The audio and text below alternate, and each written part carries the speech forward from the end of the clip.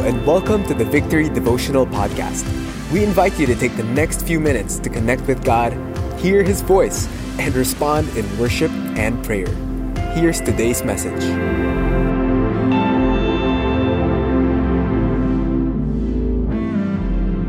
I've read 1 Peter chapter 1 because in the next few weeks, we are about to study the book of 1 Peter.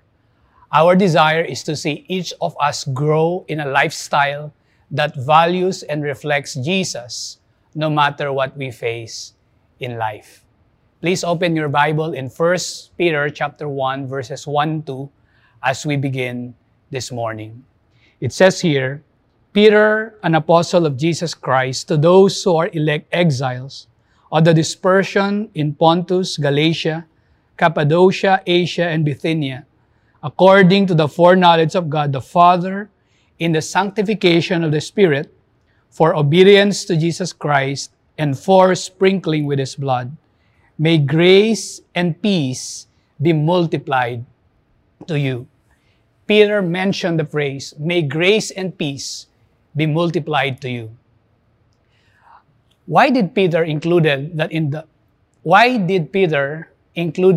the first section or in the greeting part of the letter?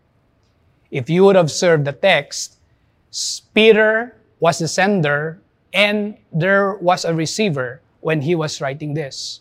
We all know that Apostle Peter, he was in close proximity with Jesus for 3 years. He followed Jesus, he denied Jesus, but Jesus reinstated him in the end. His journey was not perfect, yet Jesus was committed to him. So Peter was an apostle who wrote this letter. And he said in the text that we've read, he is writing the letter to the elect exiles. When you talk about the exiles that he was thinking when he was writing this, they were the Christians who are both Jews and Gentiles who stood out as aliens among the surrounding culture. They were scattered in the northern areas of Asia Minor, the place where Asia and Europe meet, to whom Peter had previously preached the gospel. And when Peter was saying, may the grace and peace be multiplied to you, he was thinking about the Christians who were in exile. Why are they in exile? The historian said that the persecution of Christians during that time under Nero was ramping up. And we all know that they went through a lot of difficulties.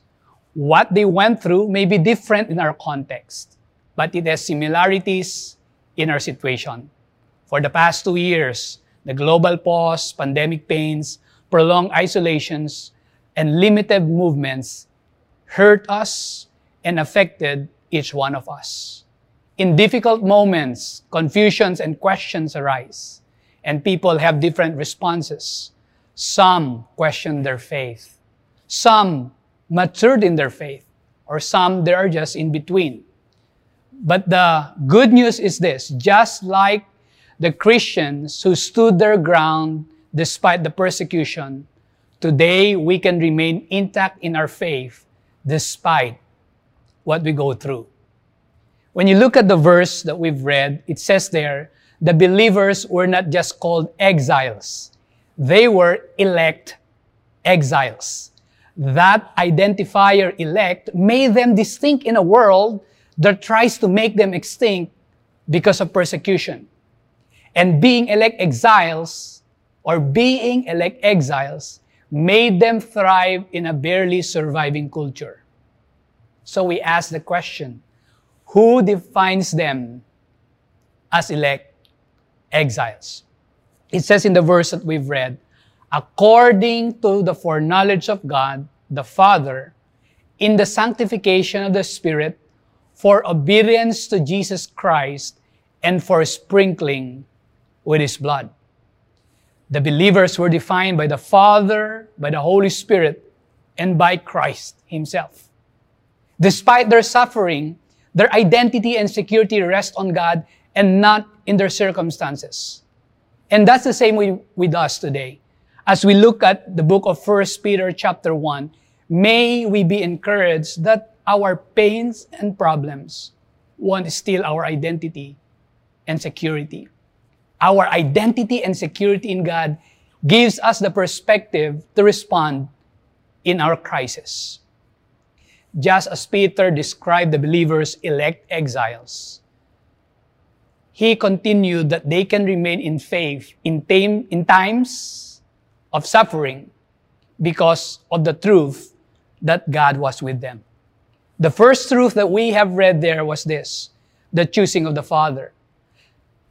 God reminded them, or Peter reminded them, that God did not randomly choose them. God has them in mind. That sets them apart and confident in a world where they feel isolated and scared. It's the truth that God knew and chose them. And for us today, be reminded that God has chosen you. No matter what you are facing in life, God knows you, God chooses you, no matter what. Secondly, the sanctifying work of the Spirit. The Holy Spirit's presence and power gave them the confident resolve not to be threatened when their journey was rough and tough.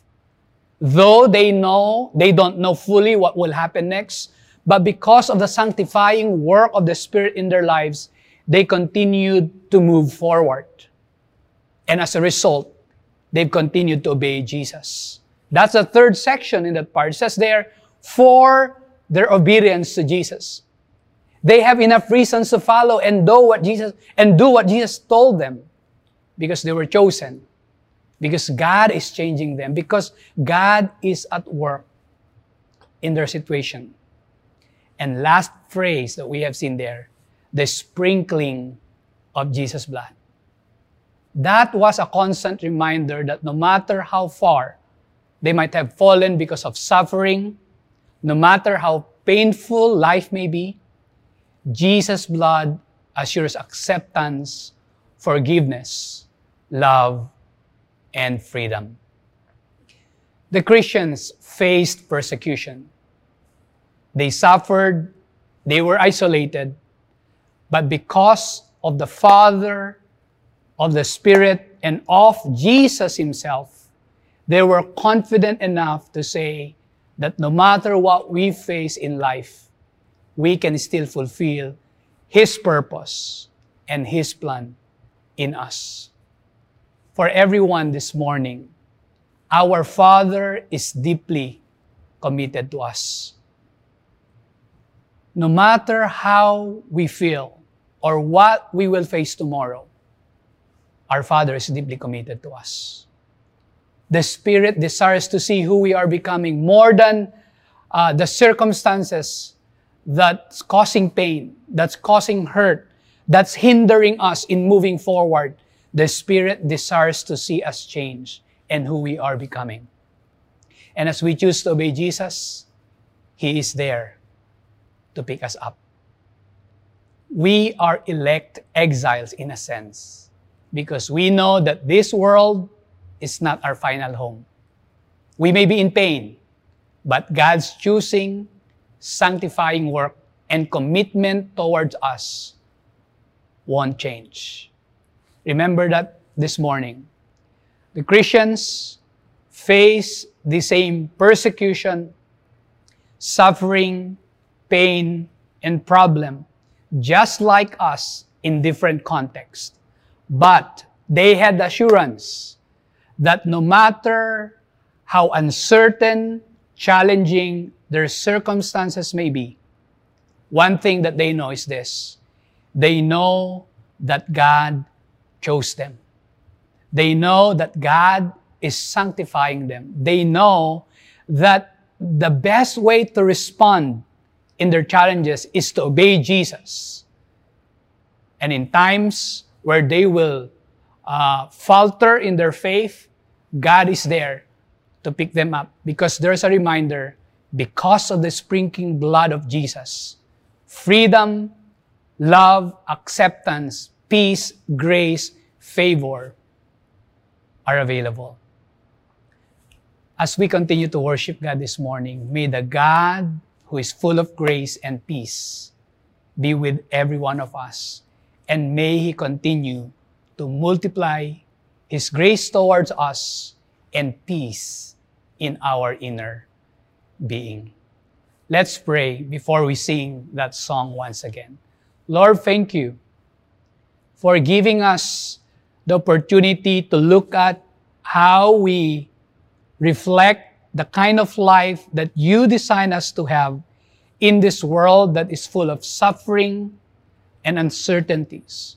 We pray that you will allow us to take that step of faith to trust you one step at a time, one day at a time. Thank you, Lord, that when we are about to set our eyes on the things that you have for us, we will have the confidence that you are always there to pick us up. Thank you, just as the Christians, the believers before, have multiplied grace and peace, let that be a truth for us today.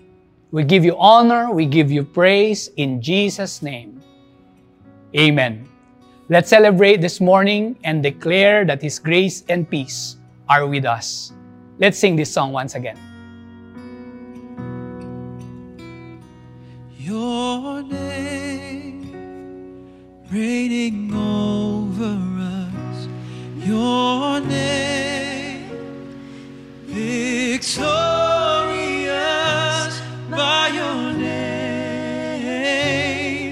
you called us yours, lifting high your holy name. Your name, your name reigning over us, your name victorious,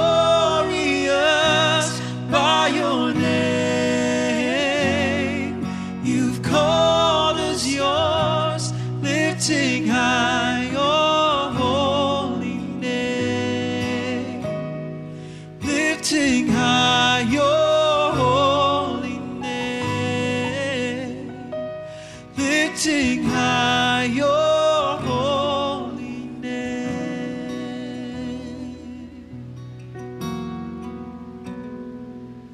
Lift you high, holy, holy,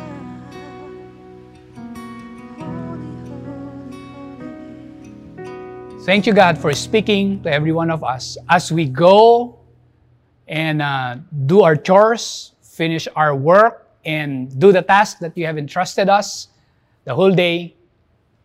You are ahead of us. Your grace and peace will be upon everyone. In Christ's name we pray. Amen.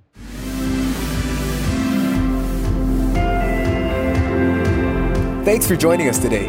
We hope this helps you build a habit of hearing from God daily.